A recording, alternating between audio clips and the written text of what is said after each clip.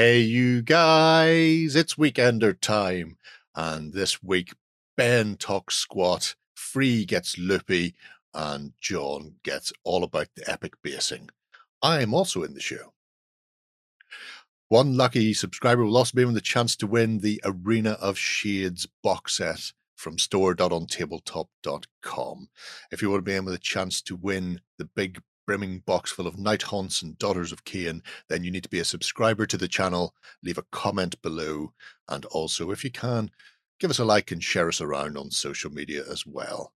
Otherwise, sit back and relax because we're about to take you through the rest of the news of this week, and your weekend starts here.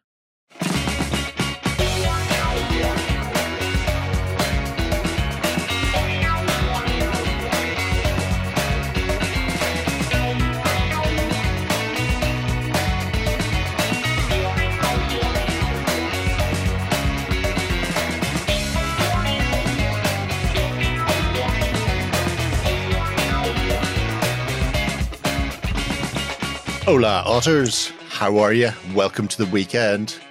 This week I'm joined by John, Free, and Ben as we take a meander through the game and hobby news.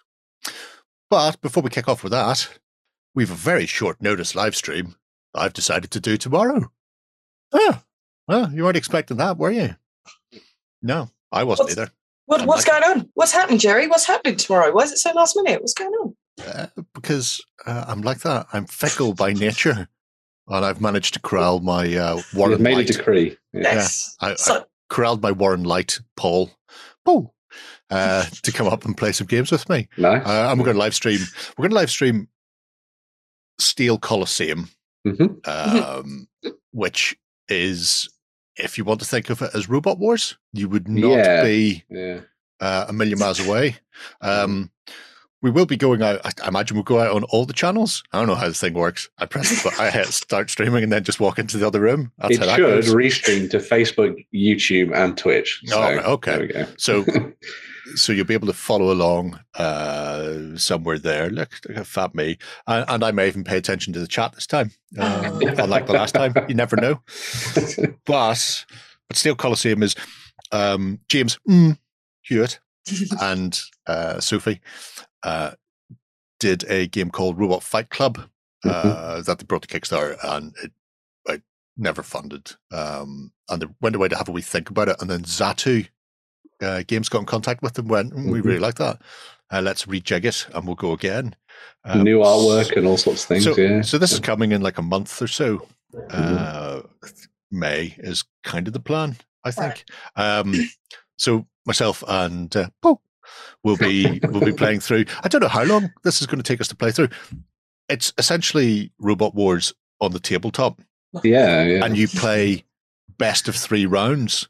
So we could go the distance, or it could be all over in 2 rounds. But I'll give you a chance to see what's going on. Yeah. The nice thing as well is that you can customize your robots and things. So if it's not going well, you can just switch things up and stuff. If it's not going well, this little fella down the front here, which is just a gun and a shield. He's got 5 armor at the front. He's why wouldn't you do that? Yes. Right up there. And then there's like a giant coiled magnet, electromagnet for slamming into people. A slightly unfinished Trivial Pursuit wheel. I can't wait. He's one slice of pie away from I can't wait to see more saws. It's not the same without saws, is it? No. But it should be interesting. It's a fascinating little mechanic from the gameplay point of view as well, where you kind of build your fighting force at the start of the game, but you also get the upgrades. So you're not bidding. You take turnabout, but you choose from the pool of 6 robots to get a team of 2, and you could potentially go, okay, I'm going to choose a robot now, and your opponent will go, I don't care what robot, I just need this upgrade, and it doesn't matter what robot it goes on. So So you could be picking your choice of robots while they're picking their choice of upgrades until at the end you've both got 2 robots and on all the upgrades that are fit to print. And then you spend your time in the arena knocking lumps out of each other and stealing their armor for scrap value. And there's even sounds good fun. Yeah. Like recycling, where you would drive over like a button or punch a button and like a pit would open and flames would come out and stuff. The fire pit. It's got things like that as well. There are little areas that you can go in and activate that will like flip on overdrive switches and stuff and give you additional power. So that's great. I'm quite looking forward to it. So yeah, you'll be able to join in with me from 12 p.m. GMT. Or if you're living life large in other places, that will be different times, and you can look it up yourself because I don't know where you live. I'm sorry, I don't. I know where some of you live, but not all of you. It'll either be earlier in the day or later in the day. Yeah. There we go. In the past, present, and or future, Jerry will be there. Potentially the exact same time. Yeah. Who knows? But yeah, so there you go. That will be my Saturday, and then after that, we might be playing some Dead Man's Hand. Depends on how long it takes me to trash him in Steel Coliseum. Don't think we're going to be live streaming the Dead Man's Hand. Who knows? It depends how I'm feeling. Depends whether or not take a break and roll out of that. Who knows? Yeah, I guess so. Yeah. So that's tomorrow. That's what I've got lined up. What are you kids doing the weekend? Is it as fun as me? That's not. I'm going to Thorpe Park on Saturday. Well, that's really fun. It's got like roller coasters and teacup rides. Yeah, I'm going outside. Yeah, I am. I'm going to Thorpe Park, and because I don't go often, we're paid into those tickets where you can skip all the queues all day and just walk straight on. So cool. I don't have to ruin my day outside by queuing. It sounds interesting, but outside, that's where the people live. I'd much rather be in a small room playing games. I understand. You will see the state of me on Sunday anyway. Time will tell. Right. Let's kick things off then properly with this week's choice for the Indie of the Week. Ooh. And this week, I've snuck a second one in because I know how much the editor likes whenever I do things like this. I am by nature a delightful person. So this is a super quick one, mind you.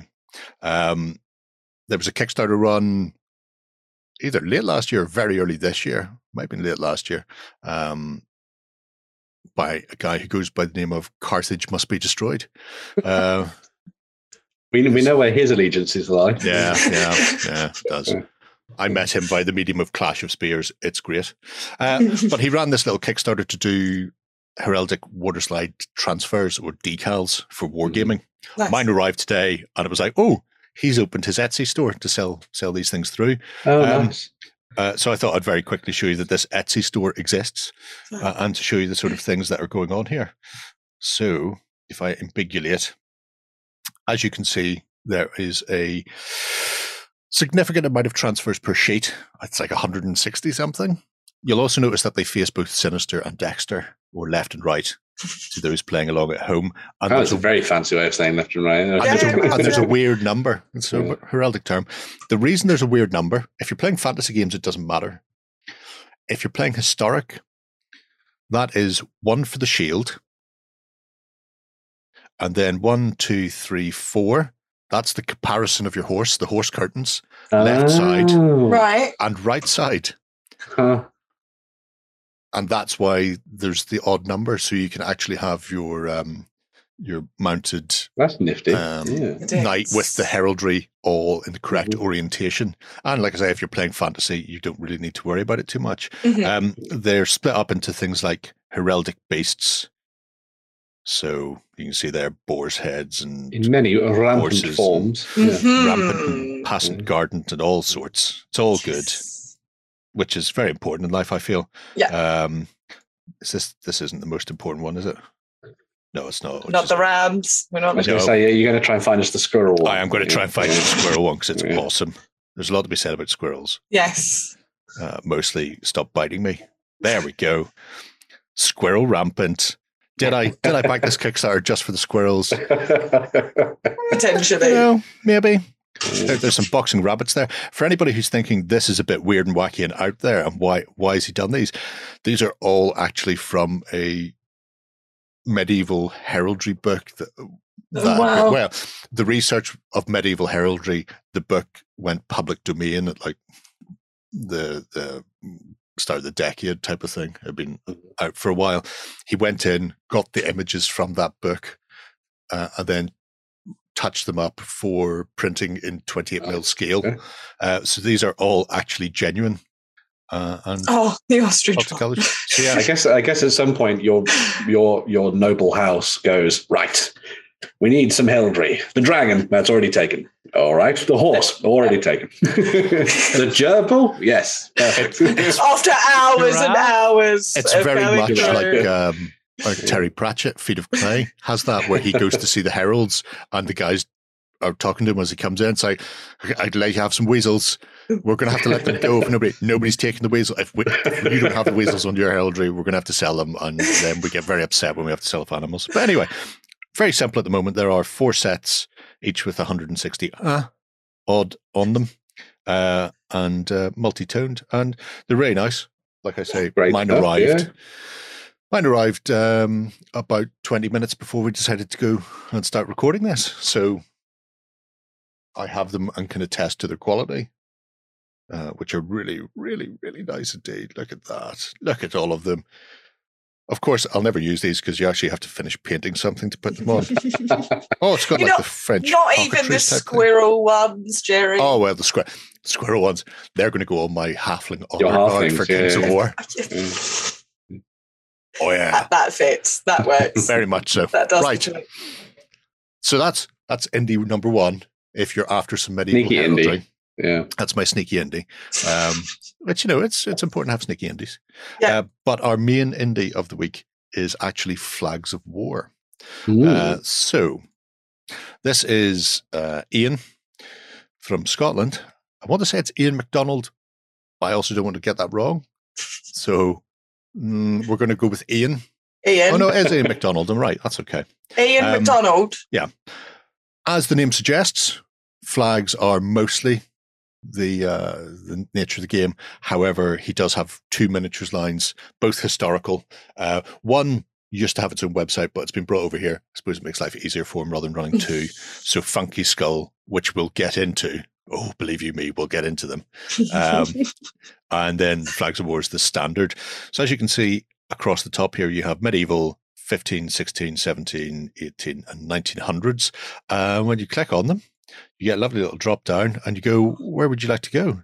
Would you like to do the Russo-Japanese War, Manchuria, the Irish War of Independence, your interwar Easter Rising? There's the important thing about these is, are they like sticker versions? No, these are just paper.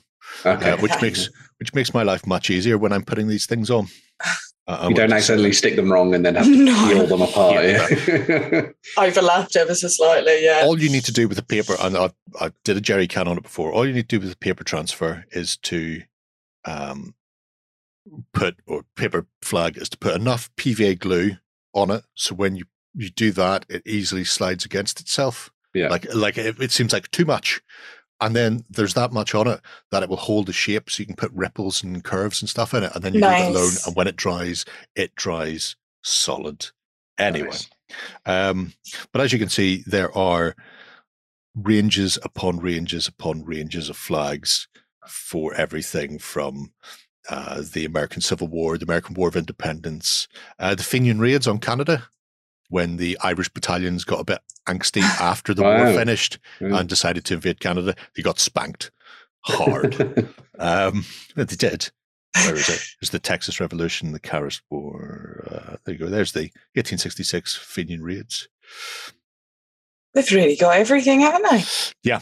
Like I say, this is the meat and potatoes of it all. I know there's a lot of companies that do historical miniatures that I like, and if you want to get the flags for this particular army, then just go to Flags of War and buy them there. Yeah, I mean, there's a lot to be said, especially these days with contrast and dip and speed paints and umpteen other things, where if you're just going ahead and throwing block colors and some sort of shade or contrast or tone over the top of them, your paint job doesn't need to be amazing. But having a command section or color section with some flags like this just lifts the whole thing. And people, that bases and faces and flags. All you need in life. Bases, faces, and flags. But anyway, so yeah, there is a wealth there covering all the periods. If you, for example, are doing the Barons' War, and quite popular right now. Yeah. yeah. And if you've got your squirrel transfer sheet, so you've got your red line rampant, and they're just needing the flags to go with, or the pennants. Then and that miniature for William Marshall is out right about now from the guys at Footsore. So yeah. Correct, Mundo. So obviously, I'm not going to go through every single one, but you can see there there's a lot of flags. There is a lot of flags. William Mites to pirates to flags. A whole host of things. But he does run a couple of miniature ranges. Nice. And having spoke to Ian briefly, as he says himself, he does things he wants to see or to play with. So this is very much, I want to collect this range, and therefore I will have this range. So there are the 45 Rebellion figures. So British and Jacobite. It's mostly Scottish. And I think they've all been sculpted by Nick Collier as well. So there's a consistency throughout them. Nice. So is it all 28 mil as well? This is all 28 mil. Yeah. So we can see here the Duke of Cumberland looking particularly sausage-like. I know you were all thinking it. No. I just had to be one to say it. I feel sorry for the horse. Yeah. Indeed. Well, you would feel sorry for the horse. But so 1745, British troops did not change what they were wearing depending on where they were fighting, which means these can be used for a host of conflicts. They work equally well for the American War of Independence and stuff like that, because you've got your color sections with the. I hated painting those miters. I hated painting drummers. Actually, to be fair, far too much lace on a drummer. Anyway. For a guy who's going to get shot 20 minutes into the engagement. How long did your uniform take to put on today, sir? But you've got the mitre. These are really nice. Mitre-hatted grenadiers. What are these? Absolutely gorgeous. What are these made from? These ones. These are metal. All metal casts. All lovely, lovely metal. Num num num. Do they come with MDF bases as well? Is it? It's like cool. Or maybe they just don't come with bases and you choose your own, I guess? Yeah, they're on the standard puddle bases you'll see on some of the unpainted ones. Yep. Said there might be bases with them. I didn't get any bases with the ones I've got to look at. But that's not to say they don't come with bases. You two can find out yourself. I really like the detail on those. Those are nice. Yeah, I mean, I appreciate wholeheartedly the fact that the miters have actually got sculpting on them. So you don't have to freehand things. Freehanding a goat onto that. There's like a cap. There's like a little trapezoid right above the forehead, and there's a goat on that on everybody, and then above that will be the actual regimental signifier. Which can change quite a bit. So if it's the skins, they've got like a blue circle with a white castle gate in the middle of it. And no, freehanding that's a pain in the backside. When I was doing it in 54 mil, doing it in 28, I would cry. You might be able to see there. So these ones have I think they've got the GR on them. And then that's the little red and white bit at the bottom. You just need a steady hand. Still. Yeah. So having those sculpted on, break out the paint pens or just roll a ruler across them and away you go. So British section is fairly comprehensive. It's what you need to be doing the Lord's own work in various parts of Scotland and England. Oh, that's nice. And Henry Hawley. There's also then the opposition to the government, the Jacobites. So here we have our Highlanders and the occasional Lowlander. Not enough of them. They mostly didn't show up. It all went very wrong. But they're there. Yeah, it's true. For people not familiar. Oh, wow. They're the 45 Rebellion. This is the one where they went down to sort of Manchester and then realised the English weren't rising up and turned around and went home again. And this is the one that finished at Culloden. Right. Okay. So, There is so much you could add to the guy on the right hand doing this. There really is. You could add trumpet, you could add party pop, but you could do so much with him over there. Yeah. He's got COVID. He's just coughing. Yeah.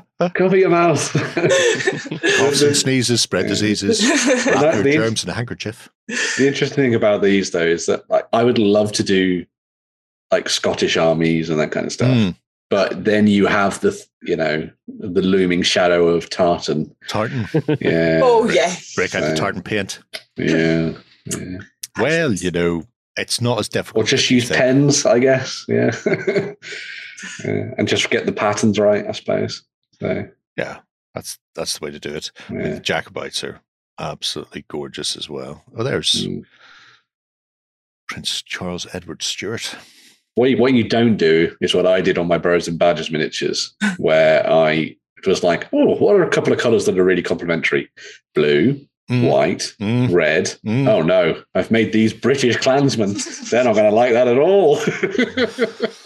Depends if there's an awful lot of tartan out there. Good old Bonnie Prince. Huh? Looking well These done, are really sunning cool. up. Really, really nice. They are absolutely gorgeous. Now, another reason why the 45 Rebellion kicked off is because the majority of the English army was off on the continent fighting the Austrian Wars of Succession, which Ian has just done he does little mini Kickstarters to essentially flesh out and add to the ranges. He's just done one for the Austrian Wars of Succession, which will be coming in another month or so to the web store. So same period, but then branching out so you can start fighting out some conflicts elsewhere. The British will work for both, which means it just adds in other ranges to there. You'll like these, John. Rude Highlanders. Yep. Unfortunately censored, so we're not getting to see exactly what's going on there. Ah, I love the expression on his face. It really does say "way" on it, doesn't it? Unfortunately, for some reason, Best Known to Itself doesn't want it in big in that one. I don't know. Maybe that's a deliberate choice by the artiste. That's that choice. But yeah, so the historical side, the 18th century nice selection of stuff are really nice. Like I say, he also does the Funky Skull range. So this is for a game called Street Wars, which is based in 1970s America, in around New York, allowing you to play out something akin to the Warriors film. Oh, nice. So you too can have things like the Black Cobras. Yeah. Kung Fu afros. That's awesome. Yeah. Oh, yeah. Oh, clink, clink, clink, clink. Yes. Some come from various types of pop cultural reference. Oh, that's awesome. The Crow. So, I mean, should he be in the 70s? No. Do I care? No. No. I will 100% on board with it. Oh, I love that. If you're going to have the availability of a sculptor and the capability of putting together ranges of stuff like this, then yes, definitely go for the stuff you have enjoy. fun with it, yeah. Yes. My favorite member of the Teenage Mutant Ninja Turtles. Kiss the Shawns. Good old Casey. Jack LeFleur. And again, just there to... just there because. Yeah. Because, very much. Just there because. The system itself, Street Wars system, is relatively simple. Mm-hmm. I might pick up a copy of it, actually. Is it by like the Flags of War creator, Ian, or is it from a different company? Or it's by Flags of War creator, yeah. Right, yeah. So the way it works is you've got D12, D10, D8, D6. I think that's all of them. So essentially it's like a Necromunda style skirmish game. If people are familiar with that, you've got your gang warlord, his lieutenants, his regular street warriors, and then the new bloods.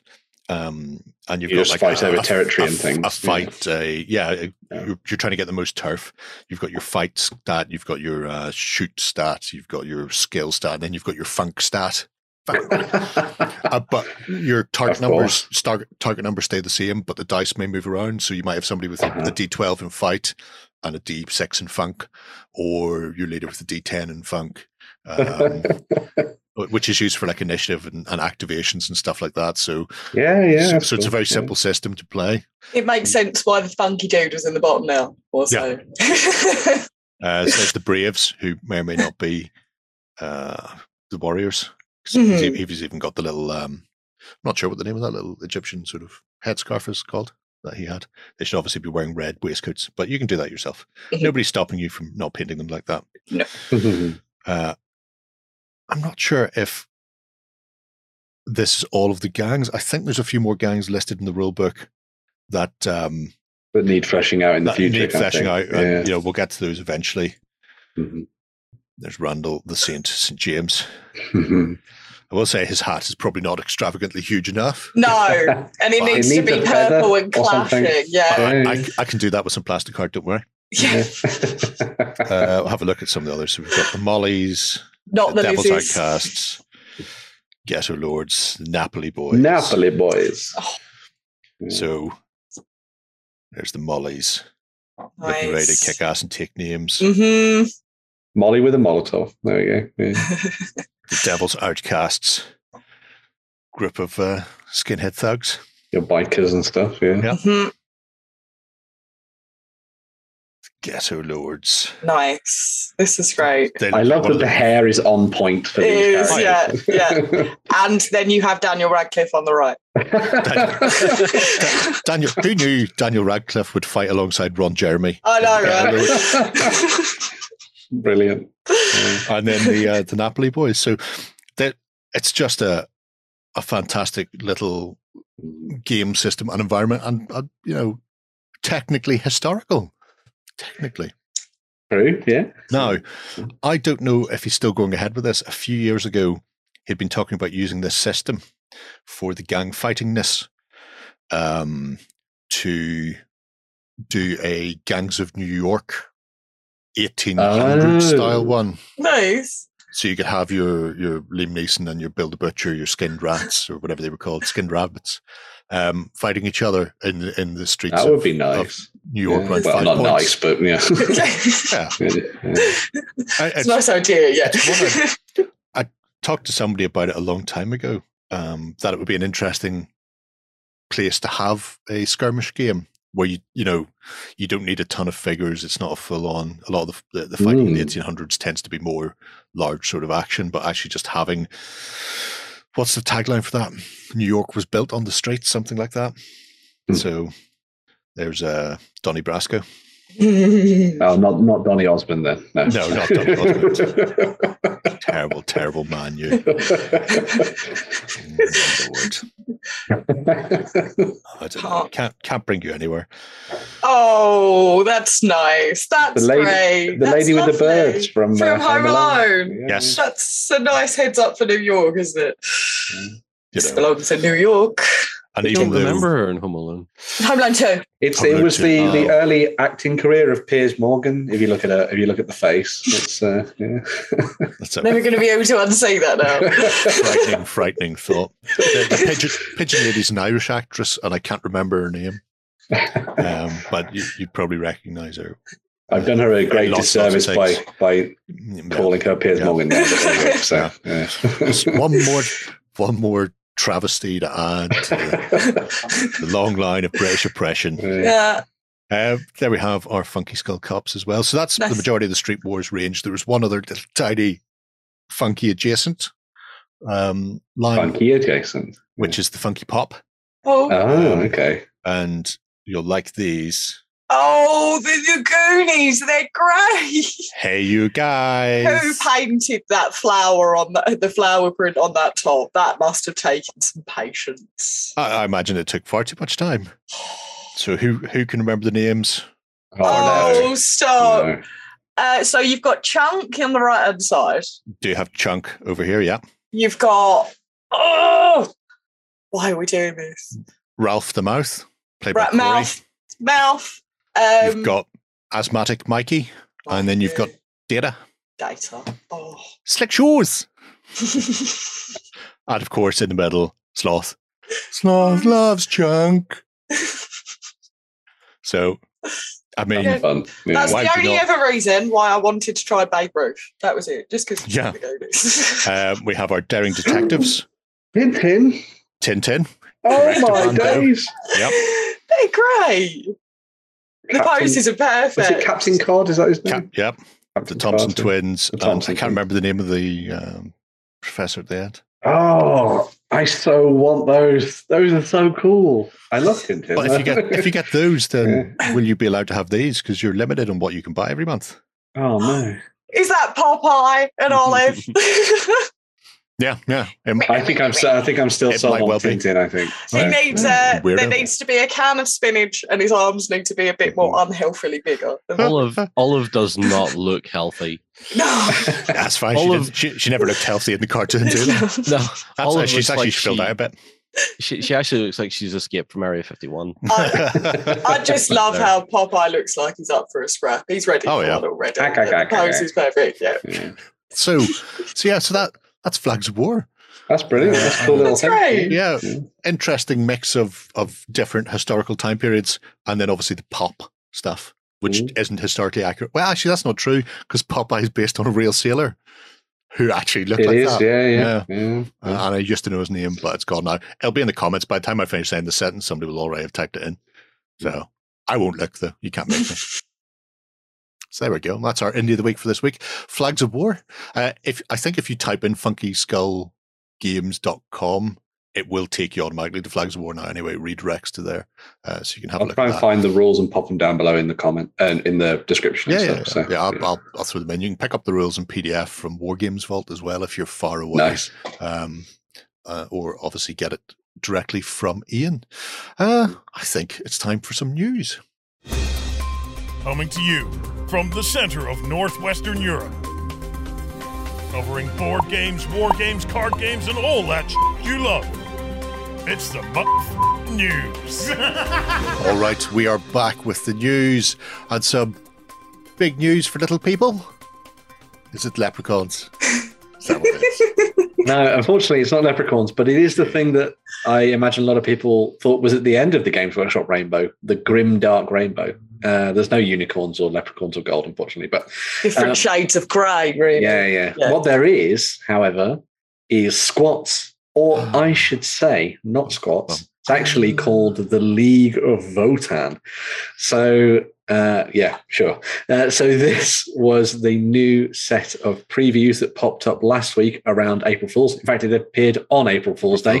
Yeah. And everyone was like, well, this is either an amazingly annoying joke or it's the biggest double bluff in Games Workshop history. Turns out it was actually a double bluff because it was then later released on the day after, I think it was. Mm-hmm. So I was looking at my laptop while I was playing Elden Ring, and suddenly lots of things popped up, and I was like, oh, I should probably write about this. So I dived into work mode for about half an hour. But we got a first look at the squats who have returned to Warhammer 40,000, or at least are going to return within the near future.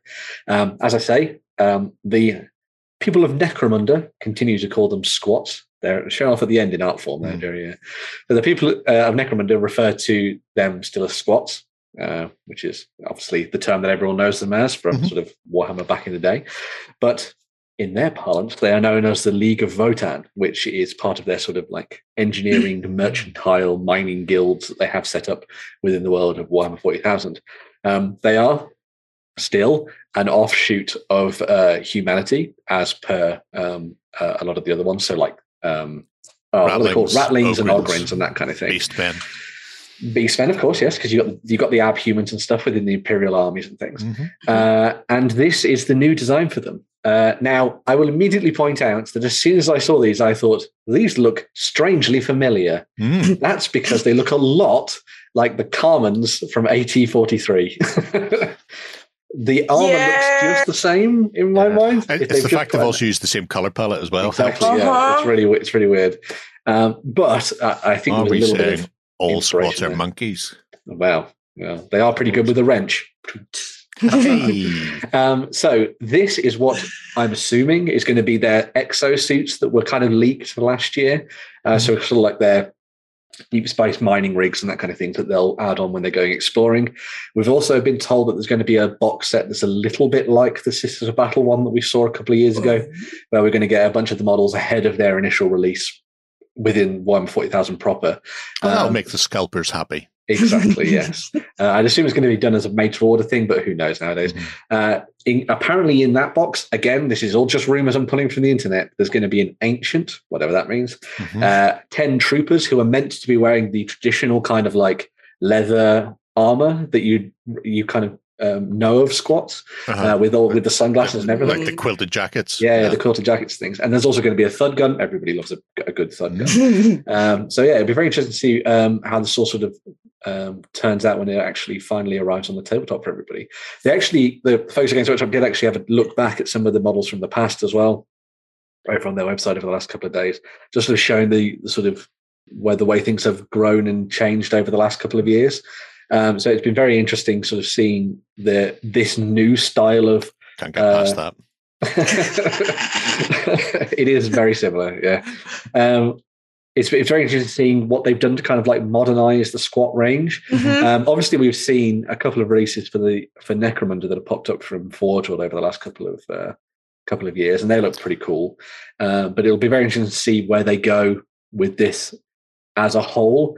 Is it going to be an army onto its own? Will they get their own codex? Is it going to be a little bit like a supplement of old, where it'll be attached to something from the Astra Militarum, because we know they're getting updated soon? So maybe that's going to tie in together and it's going to be part of the Imperium. They have talked about how the fact that, a lot of the time they do not really like the Imperium and they do their own thing. Makes sense. But they kind of come together at times of great need and things, which were, I think a lot of people are probably sort of focusing on the idea of them being this kind of like an Imperium offshoot. So you can see the quilted jackets, and then you can see the new version of them as well with the two different models. So that's probably how those kind of troopers are going to look, I would imagine. I actually quite like the new design, to be honest. I think it looks kind of cool. I think it looks slightly more high sci-fi in many regards. But then these are, the squats. They have always been better at building and tinkering with technology than a lot of the other, members of the Imperium and stuff over the years. So it makes sense that they'd have better tech and better upgraded things.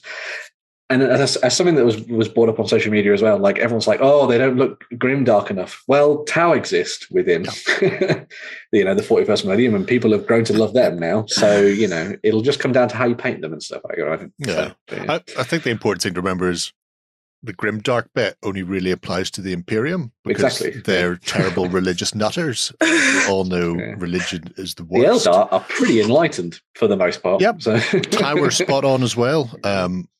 Squats broke away. Why shouldn't they? They don't spend all their time burning incense and reading out litanies to make the machines work. They just repair them. It's just humanity that has died on its arse.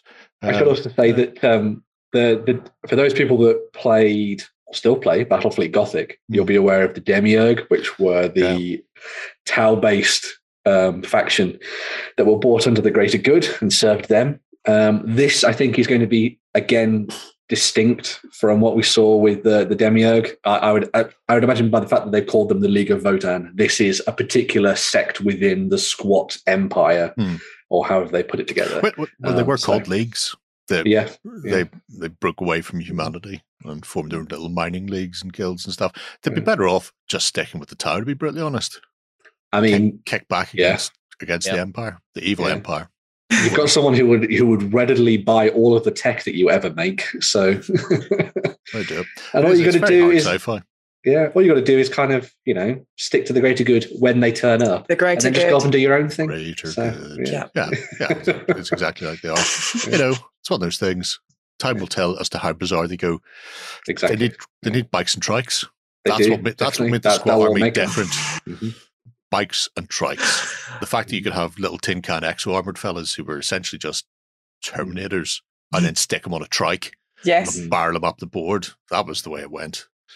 People didn't see that coming. Well, they did see it coming, and then they got a shock lance in the head, and that's all she wrote. I am very interested to see how much they lean into the sci-fi dwarf thing now when it comes to this, because obviously they've gone down this route of making them, well, they've always been this, but they've kind of added it to the models in this kind of like, we're salvaging through space and all that kind of thing. So they're engineers and, miners and traders.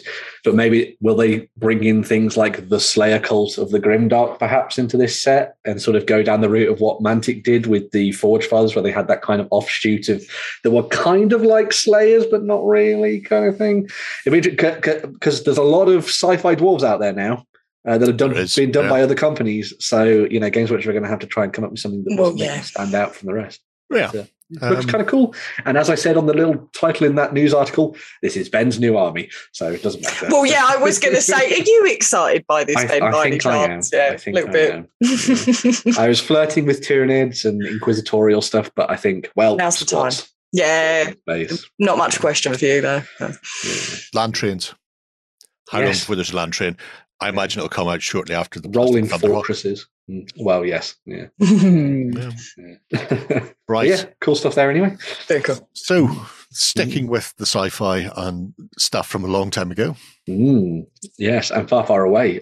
We move over to Atomic Mass Games and what they've got coming up for Star Wars Legion. Now, things have been a little bit quiet on the Star Wars Legion front over the last couple of years, but these models were kind of teased. I think it was last year. Yeah. Potentially, was it Gen Con? I think they talked about this stuff all around that time. About the new faction coming. Yeah. So this is a look at the sort of criminals and the scum and villainy of the Star Wars and Legion universe, specifically based around the kind of Clone Wars era of stuff, but also if you've watched The Mandalorian and the Book of Boba Fett, you'll know that a lot of these crime syndicates have found their way into that as well. And Solo, a Star Wars and story. Solo, yes, of course. Best of all Star Wars movies ever. Or how Han Solo got his stuff. Yeah. But yeah, so this is the Shadow Collective starter set. So this is a collection of different box sets that are put together into one so that you can effectively get started with a kind of like a little skirmishy force in Star Wars Legion right away. You get Maul, not Darth. You get Maul with the dark saber and his lightsaber in hand. You also get Rook Cast, who is pictured to the right of him. There's also a set of the Mandalorian Super Commandos that a lot of people will remember being led by Gar Saxon, who we'll see in a little bit. Then you've also got the Pike Syndicate and the Black Sun Enforcers as well there. So if anybody has watched anything to do with Filoni over the last however many years, or anything Star Wars in the animated sort of sphere, then you'll be very, very familiar with all of these different elements that have showed up in the cartoons and like. I think it's about time that we got to see all this kind of stuff. I love that we're getting this kind of Maul's little faction. I think is really nice. You say Maul's little faction. I think he's just a puppet. I would run him as Prince Kizor there. Could do, yeah, very much so. Proper Black Sun Syndicate crime boss. Not this legless fella here. All you have to do is sneak in while he's asleep, steal his legs. Yeah. What are you going to do, Maul, huh? And then he'll just get spider legs. Because they're coming out with the Shadow Collective stuff, it kind of, again, opens up the door for them to do a lot more stuff with that Clone Wars era and even things like Rebels in the future, hopefully, as well. Because they've clearly plumbed the depths of the animated series for this and sort of hit on all those things a lot of people are like really drawn to. Yeah. And we've had elements of those series pop up in the past with a couple of the different characters and things. But it would be really nice to see them sort of really fully go into it. And hopefully this kind of is the opening of the floodgates when it comes to new stuff for Star Wars Legion, because we have been sort of fairly left in the dark by a lot of stuff for quite a while. Yeah, you're not really certain what they're up to. I'm just glad to see more Mandalorians. To be really honest, I was planning on running Mandalorian army anyway. Yeah. Well, now you have some. Now I've got more. They're going to You could also even file the those horns could come right off. Right off. Not have any of those dirty rebels. No. But if you do want to lead a section of dirty rebels, then you do have Gar Saxon. Although he'd probably say that he's a freedom fighter for the glory of Mandalore, but there we go. But he would say that.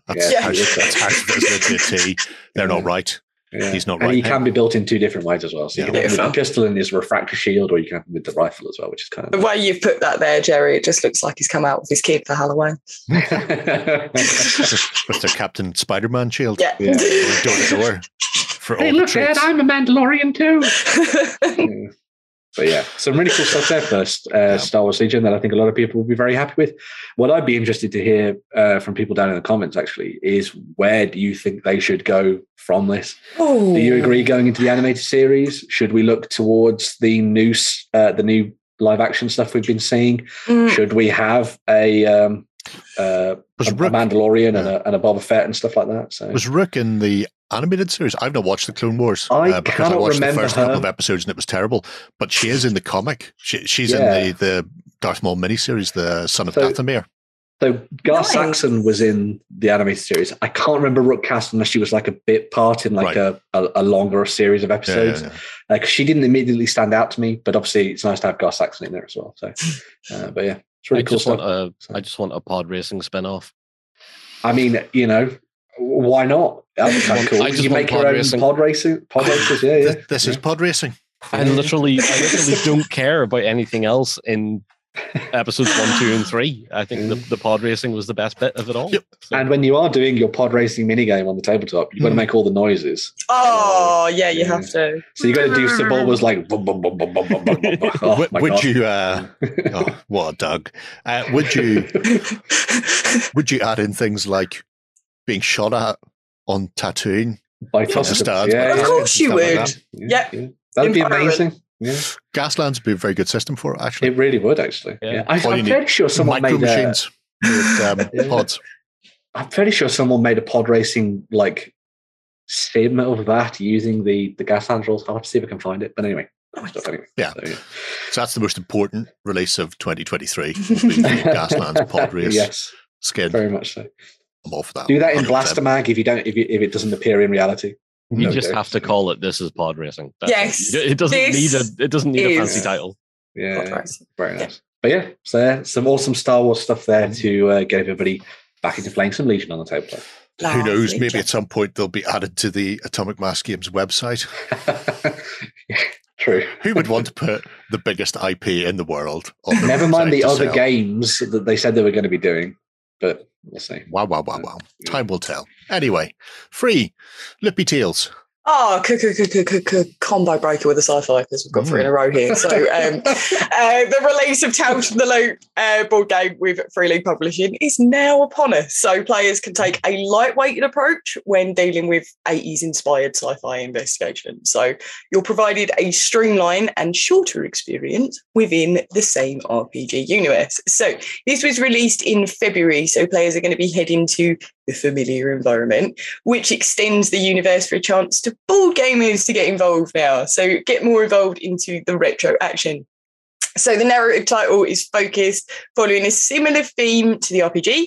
So it brings images and works from the original art book into this game as well. So it places 1 to 5 players in a chance to head off to loads of different locations and cooperate in an investigation upon the anomalies that are happening across the town. But you are playing as teenagers on the hunt for intrigue, so mystery is going to be in the wind, and players are going to need to be home right in time for dinner. So those who have never stepped into the world of Tales from the Loop, RPG from Free League, or have even seen the Amazon series as well, think Stranger Things, but more sci-fi. So taking place in the late 80s where mullets and spandex were a choice. So players will have to balance the pressures of teenage life with hunting down mysterious creatures as well. So you're going to be thrown into adventures and mysteries that surround the loop. So this is a particle accelerator that's been built underground in the suburban countryside. So it's not that far from Stockholm. So as I said, you're going to be playing as local kids equipped with a series of skills, and they're going to be heading off to the edge of ruin or the video store to put stop to any unusual antics before all hope is lost. And by that, which I mean you have to, if you do get home late, you're probably going to need to sacrifice your lift to school the next day. So there are several different scenarios in the box, which can last up to 120 minutes. So players are going to take their turn simultaneously. So the round represents 1 day, starting with the sound of the school bell and ending safely at home. So players are going to need to keep their eyes and ears open at school for any gossip about what's going on around town. They're going to gain tips on where to journey off to once the school day ends. So map is completely free to explore. They're going to head off to different locations with limited time and carry out investigations. So whether you're intrigued by Amazon series or you've RPG'd way through many mechanical mystery or just want an entry point into the world, board game is a great extension and introduction, in my opinion. It's great to look into the world. What are you showcasing, Jerry? What we got? The art book. This is the art book that started it all from Simon Stolenhag. And of course, Jerry has it. Of course, I know because I'm a whore for the Tales from the Loop. But that's in and of itself. I mean, this is the reason why the RPG exists, because he had created a whole alternate Sweden in the 80s. And it wasn't just like, I'm going to do a weird picture of something, or I'm going to have, dinosaurs attacking, but then you also got the write-up about what was happening. And the guys at Free League went, oh my word, that's insane. In particular. Oh, that's beautiful. It's weird and wacky. And it's really interesting that they've decided to go with this. I suppose they're possibly a similar age to myself, so it has that sort of Goonies feel. And 80s nostalgia and 80s retro is a thing these days. Yeah. So I quite like the idea of the kids adventure, the sort of thing we used to do. Sod off down to go outside and break things, go jump down out to trees, castle grounds and do things and make up your own adventures. But in this case, occasionally weird stuff will happen because of the loop. So you may end up having to deal with ankylosaurs roaming the land, or stay off Wolf Island, or keep away from the unusual floating droids that are powered by loop technology, because they may end up dropping you into something. I was having a look at this in a little bit more detail because I've got a copy on my board game collection that I've yet to actually dive in and play properly. But I was looking through it, I was reading through the rules, and it's got, as you say, it's a slightly more streamlined. Well, the Tales from the Loop rules are very streamlined in that regard anyway. Yeah. And they've basically gone with that concept for the kind of ease of diving into the board game. But there's actually a lot of granularity in the narrative way that things unfold. And also there's like hacking rules for taking over robots and all that kind of stuff as well. So there's a lot of stuff in there that if you really like the role-playing game, I would say don't think, oh no, this is going to be like a worse version of the role-play. But try this. If you really like that, you're definitely going to love this. And then you can even use the components between the two if you wanted to as well, which is kind of cool. So, and in most RPGs, yes, you can have one-shots that play out in a couple of hours, but most time you're going to be playing it for weeks, months, whatever it happens to be, as you adventure around the place. So I planned the one-shot and it lasted 3 weeks. Yeah. So the fact that it could be a 2-hour board game is like a little it's a sweet spot, isn't it? It is. I think personally it's a really nice introduction to it, because for someone who doesn't know Tales from the Loop that much, obviously doesn't want to watch the Amazon TV show, doesn't want to go into the RPG, it's a nice way to just see the basic fundamentals, really, the themes, what's going to happen, what would flow through into the RPG. So there is more to expand into if you do enjoy the board game too. Definitely. And if you haven't seen anything from Tales from the Loop, I would suggest watching the Amazon TV series. It was very, very good. Unfortunately, it didn't have enough explosions for Amazon's TV audience. You mean Michael Bay wasn't involved? No? Yeah. But the series is very, I'll say, accurate to the source material. It's not lifted wholesale, because obviously the source material are just like one-shot pictures that, there isn't a narrative behind them beyond the change of world. But it's a beautifully sedate show, and if you're watching it for ideas of how to run the RPG, that's particularly good as well. You can just steal episodes as scenarios.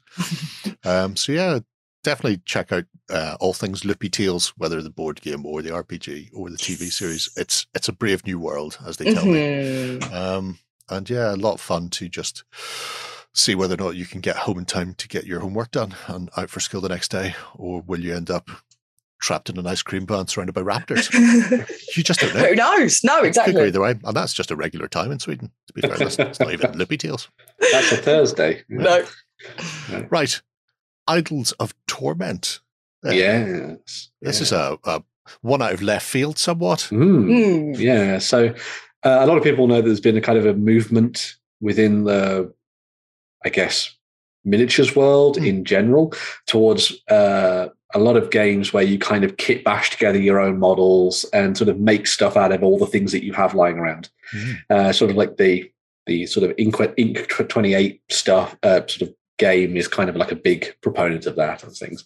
Well, a lot of people will also know there's a YouTube creator called Blackmagic Craft who does some amazing stuff over on the YouTubes. Well, they have been working on a game called Idols of Torment, or as I should say it, Idols of Torment. Because you've got to shout the bold bits, right? And the capitalizations. But this is a game where, as you can see there is no hell and there is no heaven. However, there is a place called the Echo. And this is a new afterlife where the souls of the damned, or the souls of humanity in general, get shuffled off to. Now, when they're there, they become what's known as the lost. And these lost souls will drift around within the Echo, trying to find their heaven or their hell. It's almost like a little bit of a limbo sort of situation. When there, the primordials have then sent many of their scions to go and hunt down these souls in order to draw them back into their embrace so they can use them for their own plans and schemes. I don't know why I said that in a different way. I mean, that's Scottish way. That's very Sean Connery of you. So the game itself is a skirmish-based affair. It's going to focus very heavily on the idea of narrative and thematic games, where there obviously will be winners and losers, but it's done in such a way that it's all part of telling the story, if you know what I mean, rather than it being like, well, you lost, so you're just going to get worse kind of thing, which I think is quite nice. There's only going to be a handful of models per side. As I say, it's all drawn from being able to build and kit bash all sorts of different things in your collection. So if you've got a lot of stuff left over from a whole bunch of the Mantic kits, or maybe some of the North Star plastics and things, that's a good way to go with this. Maybe some of the Cultist kits would be pretty nice for this, actually. And then you play your games through campaigns that sort of unfold and tell the story. The other cool thing about this game is that they've actually worked with Crippled God Foundry, who a lot of people know do 3D printing. And I think we've actually talked about them in the past in 3D printing is the shiz, to make these lost miniatures. So the idea was to try and create humans that could look like they've come from all sort of different period of history, but have found themselves within the Echo because the souls lost from all over time, effectively. And the way that they kind of described how they look is that the more sort of put together robes are the new visitors to the Echo, and those that are covered in the tattered robes are actually those people from ancient history and stuff who have been there for thousands and thousands of years and are slowly losing themselves to the world. I think it's quite cool. They're going to be available as STL files for you to download and print off yourself, but they've also talked about doing them as a plastic kit, so you actually be able to bosh them together however you Nice. Quite nice. So yeah, in an era of a lot of people basically looking at their collections and being like, how can I take things from this and use them to play X game, right? I think this is a really fun little addition to the mix. The game seems pretty cool. I like the background. We've yet to know a little bit more about the mechanics and stuff, but they are going to be doing updates over the next couple of months in the run up to the Kickstarter later this year, which is kind of cool. So yeah, it's definitely one that I think should be on everybody's watch lists, especially if you're a fan of kit bashing and tinkering with things. So yeah, it should be very cool. I know they've also talked about doing things like their own soundtrack and stuff, which is nice. And they're going to do build their own tokens and things for the game too. So there's going to be a lot to sort of dive into and enjoy from this one, I think. Yeah, I think the way he was describing it, it's miniature agnostic with the exception of these guys. Although obviously you can still use whatever you have. Ghosts, fools, zombies, whatever you happen to have kicking around if you don't want to. I do appreciate the fact that they're making them as actual real models as well as STLs. Yeah. There's me again. Hi, me.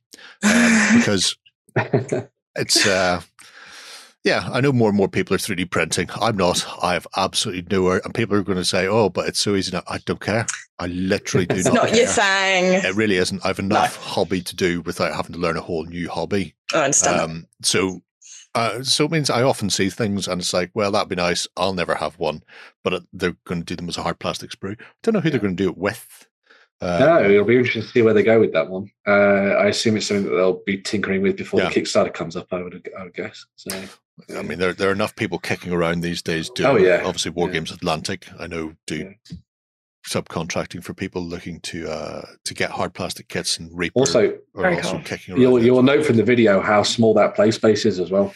It's a relatively compact play space where you're going to be interacting with models quite a lot and stuff as well. So it should be a little bit kinder on people's hobby tables. Yeah, it's that sort of will it fit on a kitchen table in most people's house style skirmish game, which works well. I think the big thing for this, and possibly because of where he's come from, where he does love his foam. He does. I wonder if more time and effort will be required in making the terrain to work for the tabletop than in actually making your gang. Yeah, I think it might feel like the Echo. Yeah. But actually doing the rest of the bits and pieces you need is going to be the more in-depth part of it. World creation stuff. Yeah. I'm going to be keeping a close eye on this one, I think. So I don't think you'll be alone in that one. It'll be fascinating to see what happens with that. I really like the art direction. You'll see, I didn't go through the full YouTube video, but there's an awful lot of the artwork that they've got done so far is kicking around all in there black and white, black, white, ink very and stuff. Very lovely, gothicy. Gothicy. It's nice to see. That is a word. That is the word that I'm using. So Yabu, sucks to you. Nice. Right. Off to the sea and the Sultanate for Dystopian Wars. So this month is given over to a whole bunch of new Dystopian Wars releases. The main focus, as you say, is on the Sultanate and stuff hitting the seas of Dystopian Wars. So they're going to be getting themselves a new battle fleet set, which you can see there, which is the Anatolia battle fleet set. Comes with the same selection of different options that they've done in the past for their kits. So you've got the plastic combined with the resin, and all of these ships can be built in alternative configurations based on the weapon loadouts and that kind of thing as well, which I think is quite nice. One of the fun things about this kit in particular is that the large ship that you see at the back there, the Anatolia battleship, can actually be built as a Hurrim class Grand Cruiser, where two of those kind of like come together to create one larger ship, which I think is really cool. Is it like side by side, like a catamaran? Yeah. If you look back on the news story, you'll see it just underneath it, but it's kind of done with like a little sort of very cool link between the two, which I think is really awesome.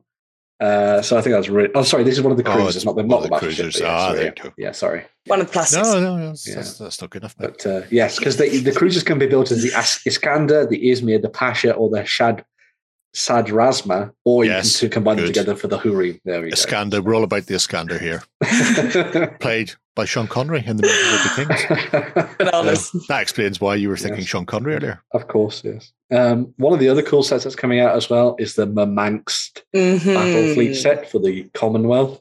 Now, this one's another fun one because it comes with a whole bunch of stuff that a lot of people have potentially seen in the past. But then you then get the really big Murmansk class mobile stronghold that you see in the center there. Yeah. So this is the idea that the Commonwealth have gone, well, if we conquer some of the ocean, we're just going to drift away. But wait, what if we set up a massive, huge facility in the middle of the ocean and just shoot anything that comes close? Makes sense. That's effectively what they're doing here. Yes. I think it's really cool. I'm going to name this Fort Boyard. It can either be designed as a kind of repair dock, but also a gun platform at the same time, so you can get your ships refitted before diving back into the battle, or you could just use it as a big floating gun platform watching over the seas. You've then got 4 frontline cruisers, 2 support cruisers, and a bunch of the Ranoplans as well, which are the planes that you see there. Nice. Oh, there's a lot of stuff in there. And then 8 Rurik class frigates as well. So this is a pretty good starting point for someone diving into the Commonwealth, which is quite nice. And as always, all of those can be built in different configurations if you see fit. Lastly, the Union are also getting an additional set this time around as well. So you will have noticed that the Automata have been out previously, or at least been previewed previously to this, which gave you some floating robots for you to throw into your games. But they've now come together as part of a support squadron, as you can see. So they've added in the additional ships and stuff there. So you've got the Union support cruisers, which can be built as Discoveries, Roanoakes, Californians, Montgomerys, or Washingtons if you wanted. I know all the names. I'm not just reading them. So you can throw those into your games and have fun with that on the tabletop. So some really nice stuff there for 3 factions. And it's really nice to see the Sultanate now making it to the table in Dystopian Wars. Yeah, it's very, very cool. But I can't help but think one of the massive Imperium robots would just reach out and pull the Union flyer underwater and just hold it there till it drowns. I'd love to see the fort next to that. I'd love to see the comparison between the two. I want one of the the walkers to come up in between the hole in the center of the Murmask class thing. Oh, I know. It's like a little life ring around the... Well, you know what it looks like, John? It looks like the Trade Federation droid control ship. Yes, it does. So after your pod race game, then you could play Anakin's assault on that, just using flyers. I don't know what I'm doing. I go left. A very weird episode. I think that's a good trick. Oh, that's right. That's what he said. Oh, the best. Just the best words ever. Why did he never get best screenplay?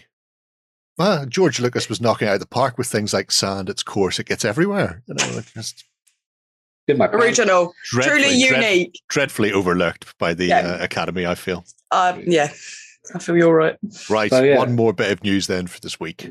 Yeah, so moving on from the dystopian war stuff, but staying within the dystopian age, because it's all connected, man, like a weaving web. We have all the way down. Yeah, we have the Retribution Town Range. So this is another one of the big terrain sets from War Cradle and War Cradle Scenics we did dive into.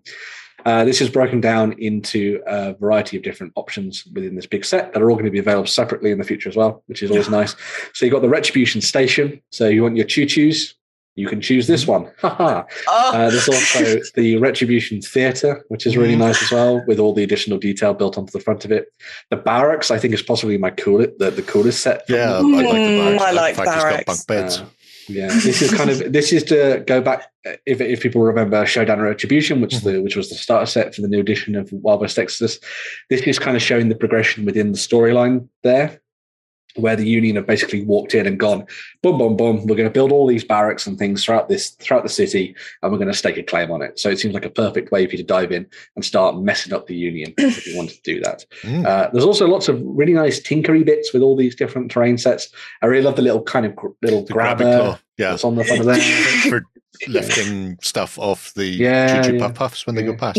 Or picking up one of the weird creations of of your enemy and throwing it around. That would be quite nice. The Hammond pipe organ there is nice. Good as well. It is really good, I really... Lay off, Johnny. It's great how they save so much time as well, because they're pre-coloured, aren't they? They've already got that already printed on them. So you don't have to waste all that time painting up your terrain. It's just building up. But what is this? Changes. Does anybody know what this is? It's a target. Is that what it is? Okay.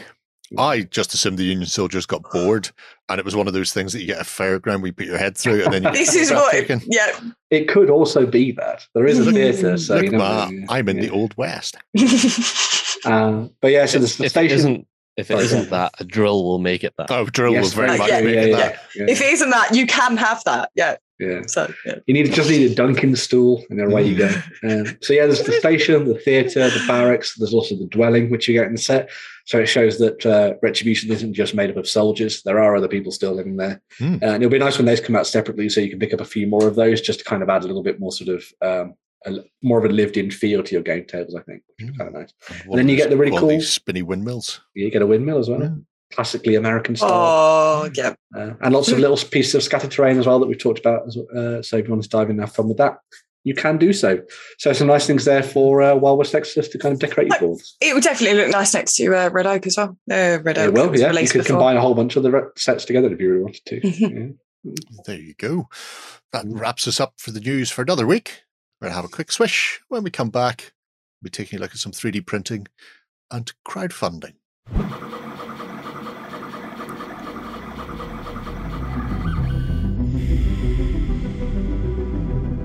All right, so we're back. I'm going to be taking a look at some 3D printing. And John's found some epic basing. How epic is your basing, John? Is this epic? It's pretty epic, right? Does that mean 6 mil, or is it just really good? No, it's really good. No, I had to remember that. No, I was chilling out watching my new man crush, Eons of Battle, on YouTube, and he was doing a great video on how to simplify your painting and doing something good. Completely in my zone of what I like to preach on my tutorials. And he was like, he kept saying epic basing, epic basing. Look at this epic basing, and I was like, "Are you just using this as a term or what?" And he's like, "I've been sponsored by Epic Basing," and I was like, "All right, so it's a product." And I seen it, and I was like, "Ooh, this is cool." So it's an STL product, as well as giving you a produced resin piece as well, if you want. So Jerry, you're not a 3D print person, so you can just buy this stuff off. Just buy actual real things. Yeah, you can just buy the real things. Or for people snobs like myself, we can get our 3D printer fired up and actually print the stuff off. Mm-hmm. The stuff that you can physically buy off them, from what I've seen, is a type of resin that it leaves just enough flex in the material, but allows you like a lot of high detail. Like I love those bases, like all that wreckage and stuff. All the rebar. Yeah. They have tons and tons of stuff, and it just, to me, it just looked like a bit of a no-brainer, whether you're a 3D print person or just wanting the physical piece yourself. Mm-hmm. You could fill a 3D print bed with this stuff really easily. Yeah. Like get an entire army's worth of stuff out of one run, which would be cool. I was going to say, also, if it breaks, you can just say that it's more ruined. There is that. Yeah. Print another one, yeah. I also chose it because it had a lot of like basic stuff in there, like the rebar and stuff. It had cacti, which for whatever reason made me think of Jerry, and it has some whimsy, which made me think of Free. So, and I thought, it ticks every box for something I thought for sure to talk about. Just going to have a wee nosy through because there's quite a lot of go away free shipping. I've already told you to go away once. I don't have to tell you twice. I assume these are the same in both anyway. Yeah. Bushes, cacti. Well, maybe. Well, maybe there's different. A few differences, yeah. I like these crystalline structures. I like those. They're really nice. Really perfect for a cave. But it's one of the things that I always... It's one of the things that I always find that I really struggle with is sci-fi basing. Because fantasy is fairly easy in the round because it's just something rural in most cases. You just do a forest or a mountainside or something. But with sci-fi, when you've got to be like, okay, so how do I not just do this as a rubble city? Yeah. Like a ruined city covered in bits and pieces of discarded building or something. When you can have massive, awesome tourmalines, as you see there, just built around the base. I think that's amazing and can really lend itself to doing something fun and high sci-fi. You too can rebuild Krypton. Exactly, yeah. You can start to defy physics with it. that would look really good on people playing. I know it's the wrong scale, but it might fit anyway with BattleTech. Because on MechWarrior Online, there is a map which is called the Tourmaline Fields or something, and it's basically just all that. Wow. There we go. It's really cool looking, so some of it might work. There's really delicate pieces as well, like there is fly traps and stuff. Yeah. The agave there looks really gentle. Yeah. Quick look at the fly traps. Oh, they're really nice. Like to ambiguate you. They're really good if you're going to making a Cat-Chan Death World. Yeah. Or scale them up, because if you're 3D printing an STL file, you can just scale them up. Make them man-sized. Carnivorous plants. More horrifying whimsy for you, Free. Yeah, absolutely. Just because it's terrifying doesn't mean it's not whimsical. Fill their mouths with blood. Agave plants as well. Yeah. It's in case you need to moisturize. I suppose it's very important when you're on a Cat-Chan Death World. Moisturize is a factor. Apply some aloe vera to that plasma burn. Go for it. That's how the towel keep their skin so smooth. Makes sense. Yeah, I'm with you. I like those. Let's have a look. We'll go into digital cacti. You threatened me about the cacti. Oh, some flowery ones. Oh, all cacti may flower. Full on succulents as well. Yeah. They're very nice. I like how they vary in shape as they're going up. Some of them are not just static, Something usual shape. If you're Wild West Exodus Walker bases and stuff. Your big cases. Or even, I mean, the way I look at things like this when I'm playing things like Wild West Exodus or Dead Man's Hand or that sort, is normally if you're playing a game, you go, okay, well, there's a forest over there. Well, there could still be a forest, but in this case, it's just these cacti instead. Mm-hmm. That one's coming into flower. Don't do that often. Drill a little hole out. You could have a little elf owl making its home in there. Oh, yeah. That would be good. Yeah, I just seen this stuff and thought, you know what, it's something that a lot of us kind of ignore with our basing, adding something a bit more interesting in it, because we're all into grass tufts and sand. Yeah.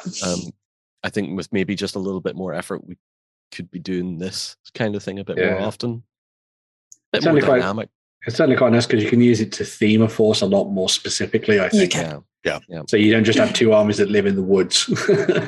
You've got, an army that lives on desert world with cacti, and then another one that lives on a desert world with monstrous plants all over it. So my Black Templars live on a desert planet that has really brown grass, and my other army, which we're talking about on Sunday, also lives on a desert planet but has slightly less brown grass. But now they fight each other because they're from different regions of the same planet. Yes, that's it. Like the succulents, they're nice. Very cool. And very easy to look after, I imagine. Well, mine are bar one, so yeah. Barrel cacti as well. They're very nice. They're very handy. Have you guys heard of the rule of odd with basing as well? Nature never grows anything in pairs. So you should always have 3 elements on a base so that it looks more natural, apparently. So there we go. So the underwater stuff is lovely. That's very handy, especially if somebody was basing up a load of Trident realms for Kings of War. Yeah. Or playing a bit of Deep Wars as well. Yeah. Deep Wars, yeah. Or Drowned Earth. Mm-hmm. Drowned Earth would be great, you're right. Different, very different. I'm trying to remember who it was, did the Stingray game at Salute a couple of years ago. Oh. I want to say it was Commodore Rob's group. Someone like that, yeah. But those corals they are lovely. Very nice. Bizarre. 13. Wattles. Really nice textures on them as well, so they should pop really well with washes and stuff. Or just contrast, to be honest. Yeah. I always think contrast works well on natural stuff, and so basic material is effectively that, isn't it? So, yep. Look at some magic. What does that mean? It's magic. Just lots of Harry Potter. I've already seen him this shot. Oh man, cube crystals, they're cool. They're awesome. Some sort of pyrite-based thing, probably. The twisted. They're awesome. Wow. I really like those. They're very good for Moonstone. I was going to say, put those on the Fawns and the Moonstone. That'd look great. They are very, very Moonstone. You'd even make these into Star Trek enemies. And they couldn't afford to have the actors, so they just made the set the enemy. They've done that a few times. There was the time where they landed on the planet. Kirk and Spock discovered that the miners had actually been killing a silicon-based life form. They didn't even know why. They're awesome. They're very unique. Especially go super high gloss metallic on the cubes. Oh, yeah. And really lean into the pyrite feel of that. Although you have your work cut out doing the tourmaline. Also, because I have another 3D print project I'm tentatively starting, and I'm thinking that this stuff might be, or some of this stuff might be useful for it. Yeah. Particularly the urban stuff, because I may be doing a sort of Imperial Guard army that's kind of likes gas masks a lot. Have a look at the urban stuff. Is that anybody who likes to live on a battlefield? They're the ones who really like gas masks. Yeah, that's the ones. I just thought there was quite a nice little addition at the bottom of the descriptions of those, is that you get the updates if they ever refine them. So that's really good. The kits, but then if they do something and tinker with the file, you get the updated version. That's really nice. Yeah. Find websites like Cult do that. Right. If you've bought off someone and then they've subsequently changed the STL file, you get a message saying, "Oh, STL updated if you want to re-download it." Yeah. Yeah. Generally, you don't because you've already printed it and you're done with it. But in the case of this stuff, I can see the reasoning more behind it. So these are pre-supported, yeah? Yes, which makes it even easier. Easy, yeah. Very nice. Your ruins and yeah. You too can have foot on rock. Heroic rock. Yeah. So magic's happening. Skull at the bottom, knee on the rock. Done, not knee. Knee at an angle. You've just explained 25 or 30 years of GW design. Yeah. Oh, what a big corrugated iron going on. And how about it? There was a skull.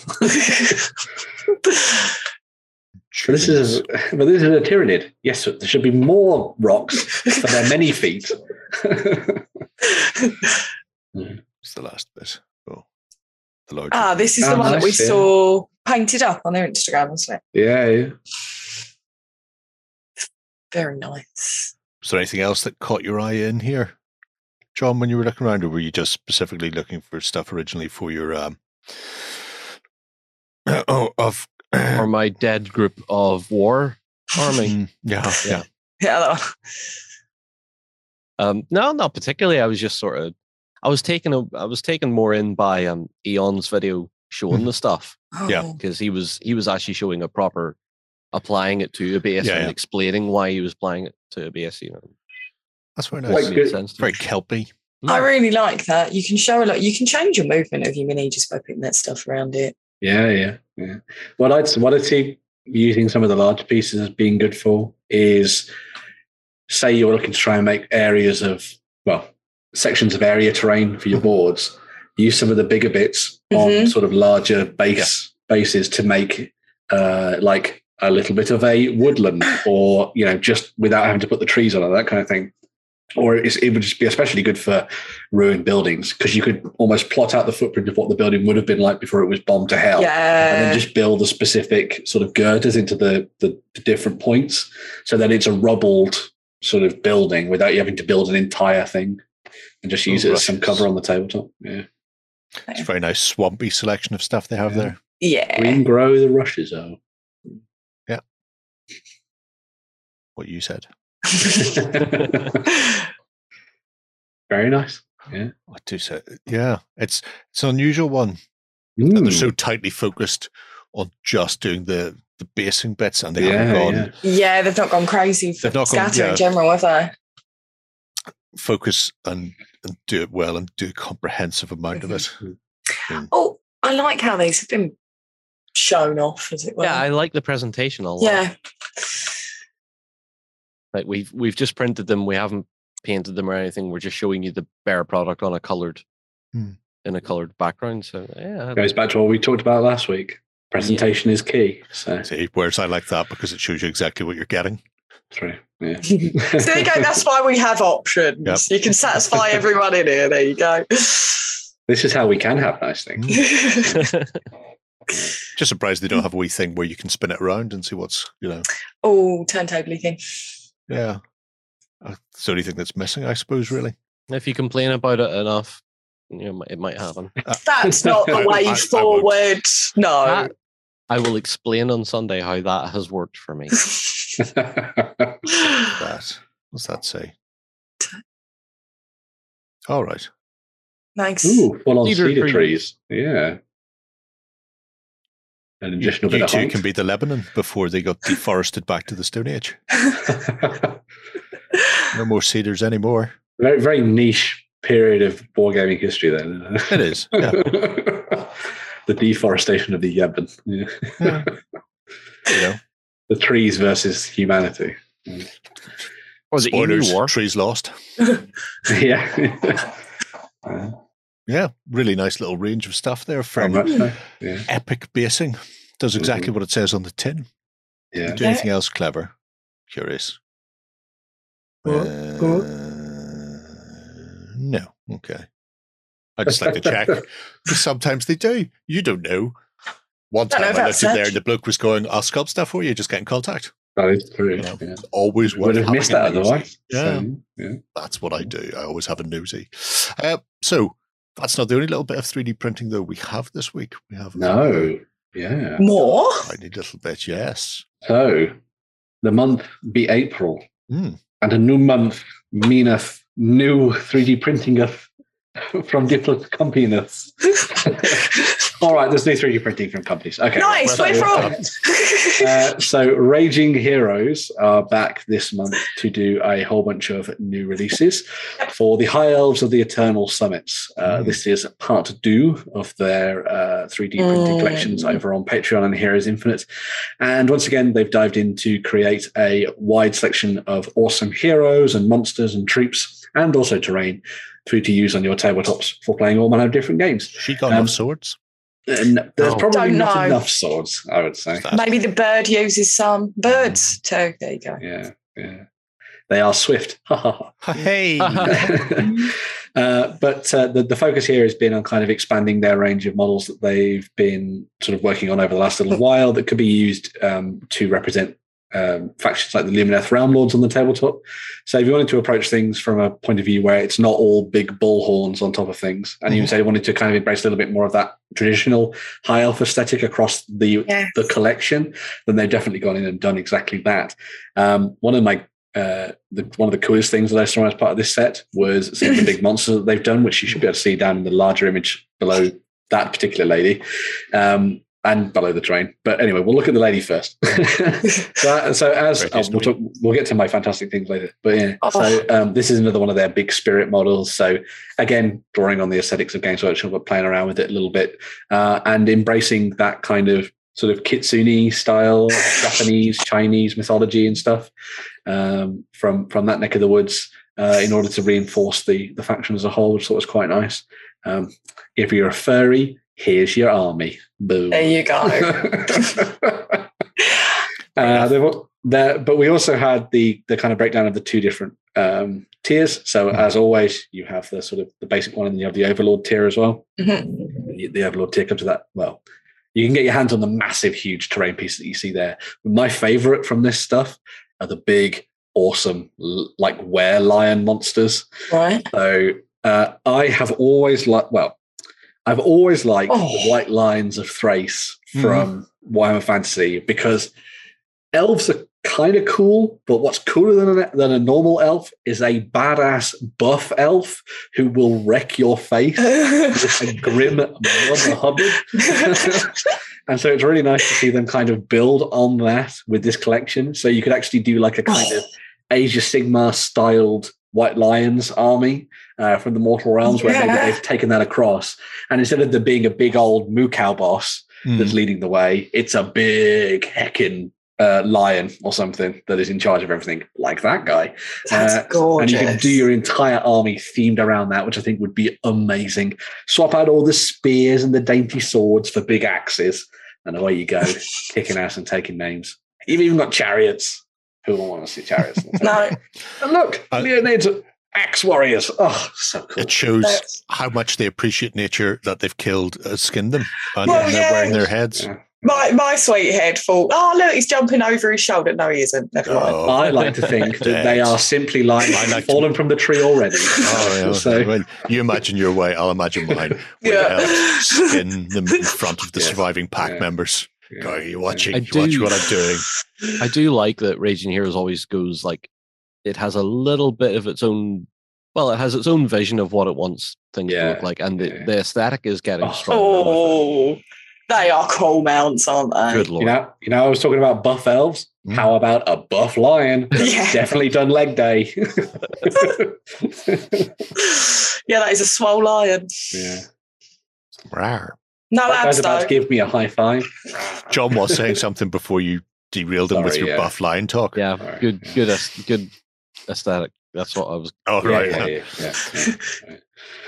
Before I rudely interrupted. But yes. Contain your buffness. Exactly. Yeah. But yeah, some really nice stuff there. Once again, from Raging Heroes. All available as STL files. You may again see a lot of this stuff popping up in the future as resin as well over on the web store. But for now, this is all available through their Heroes Infinite page and also through Patreon. But talking of their Heroes Infinite page, which we're on right now, we have a special prize from Raging Heroes. Yes, 2 prizes in 1 episode of The Weekender. Wow. So this is a great way for you to get a month's worth of miniatures for free to start your 3D printing journey. All you have to do is be signed up to heroesinfinite.com. You can do that without having to put any details and stuff strictly straight away. And then if you're registered over on Heroes Infinite, you'll be able to get yourself a bunch of models, all that stuff we saw in the monthly collection for free. Oh, that's fantastic. Which I think is really awesome. And it's a good way to try and get your hands on everything and test your hand at everything that Raging Heroes have been doing without having to put down too much Mudo straight away, which is kind of nice. The way to do it, well, it couldn't be simpler. We need you to comment down below. Basically, I want you to tell me which one of these is your favorite miniature from the April release. Is it the Buff Lions? If you just write Buff Lions, that's fine. No, it's not. No, it's not. No. There's 2 reasons it's not. Jerry has specifically told me. Jerry has put rules in place. that you need to start your comment with "my favorite miniature is," and then put whichever your miniature is. So that makes it much easier to find you in the comments and therefore pick you to go with this. If you don't use the prefix "my favorite miniature is," we then the search thing I use won't pull out. So if you just write Buff Lions, Ben, you will not get any Buff Lions. All right, fine. Although, my favourite miniature. If you write "my favorite miniature is Buff Lions," chances are you probably won't get Buff Lions either. No. But anyway, and is it specifically from the elves? So from that big list this month, or is it? So it's effectively the month of releases. So it's this month's collection that you'll be able to get your hands on, which is quite nice. The other thing as well to note that if you are over on Patreon and you want to switch over to potentially get yourself these free stuff, you can do that as well. So if you want to sign up over on Heroes Infinite rather than on Patreon in order to get your hands on everything, then you can do that as well. But yeah, so there's a month's worth of free miniatures for you to dive in to pick up. And all you got to do is comment down below with "my favorite miniature is," and whatever it is. It's Buff Lions. Stork Margarine because. Right, that's enough of the 3D printing. Yeah. Did you win one of our prizes? Find out on our prize claim center over at ontabletop.com. Here we list all our previous prizes and those who have won. If you see your username, fill out the form to claim your prize. All prizes must be claimed within 30 days. Time to wrap up the show with a couple of crowdfunding campaigns. Yes, indeed. What I want to know is, are you all a fan of anthropomorphic animals in a dark fantasy setting? Because, I mean, I know me and Ben are, but that was a given, wasn't it? So Darkest Doom is on Kickstarter, and players are going to be taking the role as heroes, competing to survive 9 painful days across the eclipse. So, as you can see, it doesn't look like it. Wait, almost. It doesn't look like your normal chirpy, whimsical animal, anthropomorphic. As you can see, it's just so. Oh my god! Oh, it's brutal. These are ferocious animals. So these are ferocious heroes. So GameStar Studio is bringing 17th century Europe as a forefront in theme, and players are battling for points against the darkness that are approaching the lands of Betel. So, what do you have to do? Heroes are going to attempt to rid the world of the darkness and the threats that are looming. So, they're going to take role of the heroes, flexing a series of skills, choose their path to victory, with one in particular player choosing path to glory. So, there's 4 players, and solo, if you're keen for a challenge against bot guardians, you're going to be going to different areas of the map. So, you're going to working hard on your playables to strategize and build on your character. So you're going to be able to tailor your progression ahead by leveling up your stats. So you're going to need to undergo a series of quests and traverse up around to gain control over spells, equipment, traps, and encounter cards to bolster up your characters with tools. So fair bit goes into the character investment. So what do you Buff Lion? Another Buff Right on target there. There are 4 different characters you've got Sella the White Fox, Rowana the Crow, Urian the Wolf, or Tristan the Bat. So quite dark fantasy characters we've got coming up here. So there's different paths to success that will keep opponents on their toes. You might want to prove yourself to be the best guardian and rightful heir, or you might want to go look for some ancient relics and get you some weight within the current world. But it's in the player's best interest to rid the world of peril and choose their path that suits them best that will gain a victory. So the title does explore many different avenues of gaming. So whether you want to role play as your favourite anthropomorphic guardian, or explore the map for a greater experience. All of it is tied together with familiar management of tokens, utilising dice, playing with cards, flexing your player board, and of course the beautiful character miniatures that we have seen on the campaign. I was trying to work out why there was a mountain, but it's actually the deck holder. Deck holder, yeah. Quite good. It's 2 different pledges available at the moment. So one will get you all you need to get started in the universe. So you've got your core box, your expansion, and your stretch goals that are being unlocked during the campaign.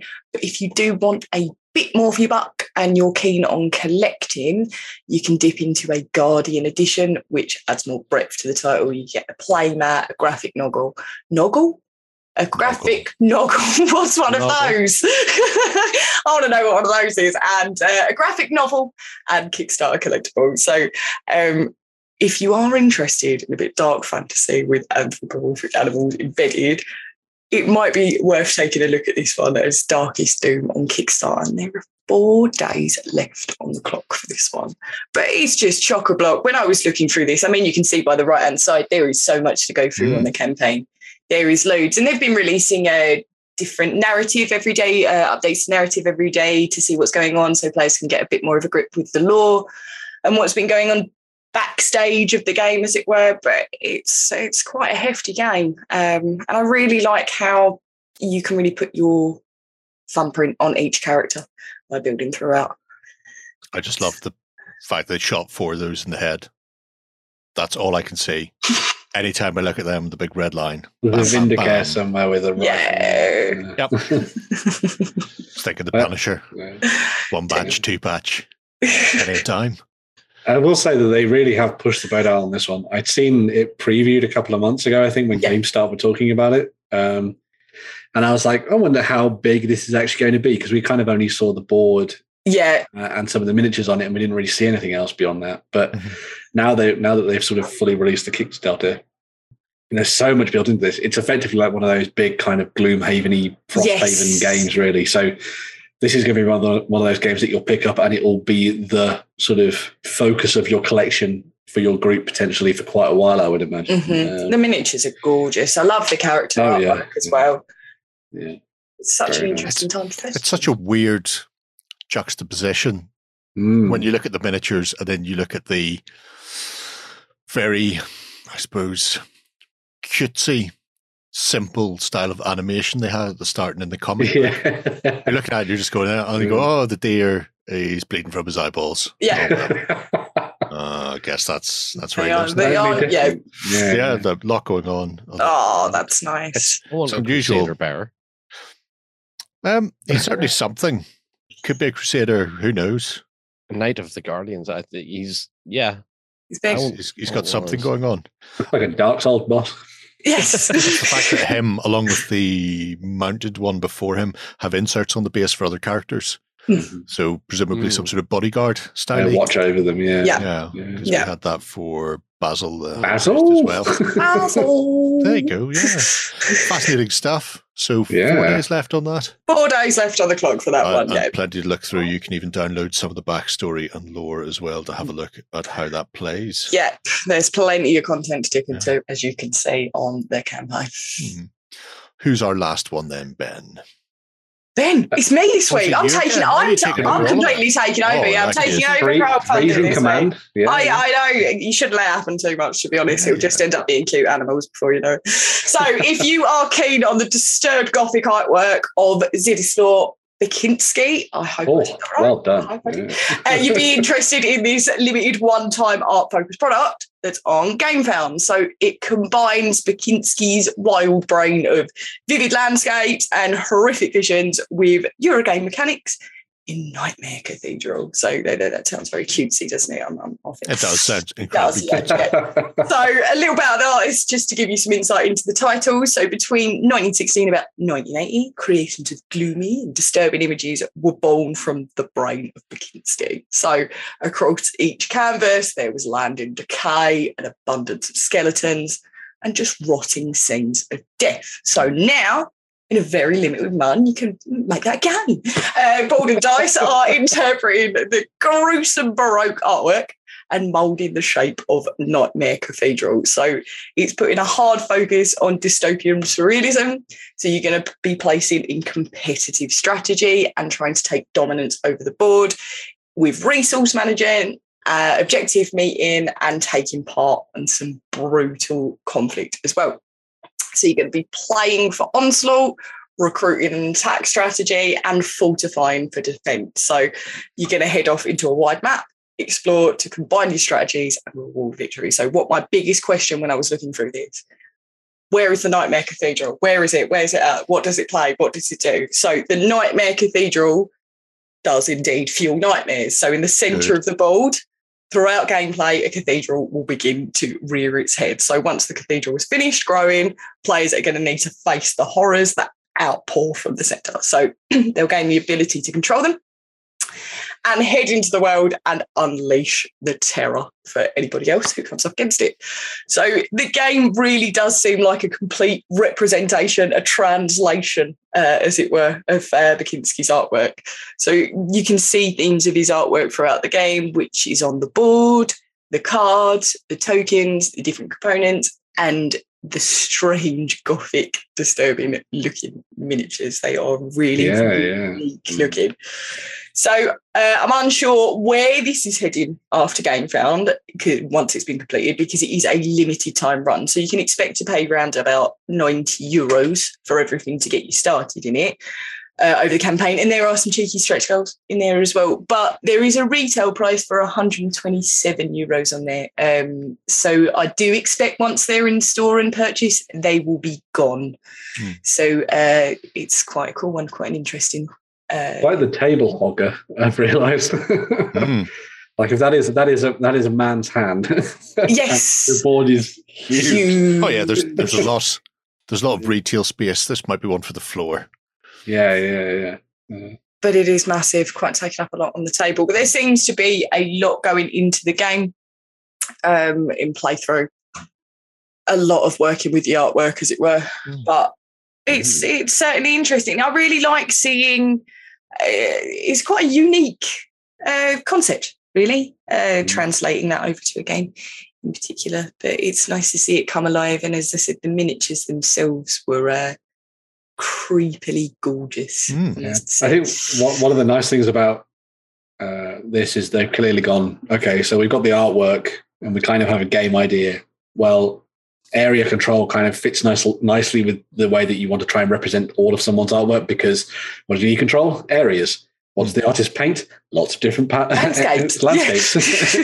So it works quite nicely with that. Yeah. But yeah, as you were saying, like I like the fact that it's kind of boiled down to those Euro game mechanics and sort of area control and stuff as well. So the mechanics should be fairly similar to a lot of other games out there of this ilk, but then there'll obviously be those little tiny tweaks here and there from board and dice that make it feel a little bit more unique. So, yeah, it'll be fascinating. I might go back and have a wee look at the playthrough there, because I've seen his artwork in the past. At no point did I ever think, you know what, this would make a great game. Great game. Yeah, no, I was exactly the same. So when I saw this pop up on GameFound, I just know of the artwork anyway. It's like, oh, that's really interesting. Really, really cool concept in all fairness. Especially it's a surrealist nightmare. That is indeed. Literally. Hopefully the gameplay is not the same. Hopefully the gameplay is more grounded and easy to follow. Yeah. It's a fascinating thing. It looks like there's retailer pledges there, so I don't know how long it will exist on retail when it goes there. This is what I was thinking. So if you are interested in this, it's probably one that you either want to talk to your local retailer if you have one, you lucky gits, and if not, then you may want to consider backing this. Yeah. Because I can't imagine it will exist long in the world. No, nor I.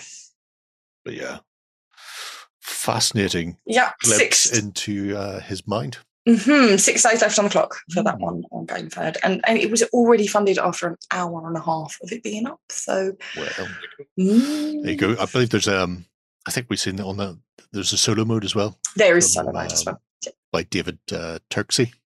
So his name is obviously very well known for doing interesting board games and solo conversions as well. So he's done an awful lot out there already. So you can go and have a wee look at that. that wraps us up for another week. It's all too brief. I only wish we could stay longer. I do. You can see us on Sunday, though. And you can't see us on Sunday. See me tomorrow. Never mind about Sunday. Yeah. Oh, no, you're right. Join in the live stream tomorrow. See me go all Robot Wars all over. Boom.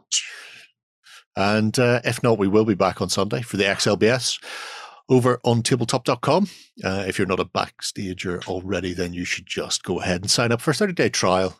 Give it a swizz, see what you like, have a nosy, see what John's been up to, see what I've been doing, and bask in the goodness of being one of our cultists.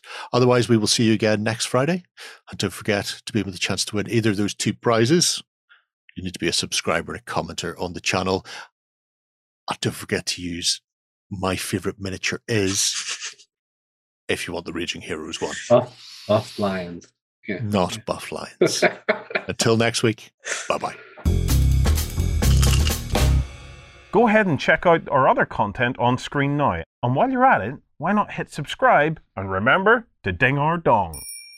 Go on, you know you want to click it. Go on.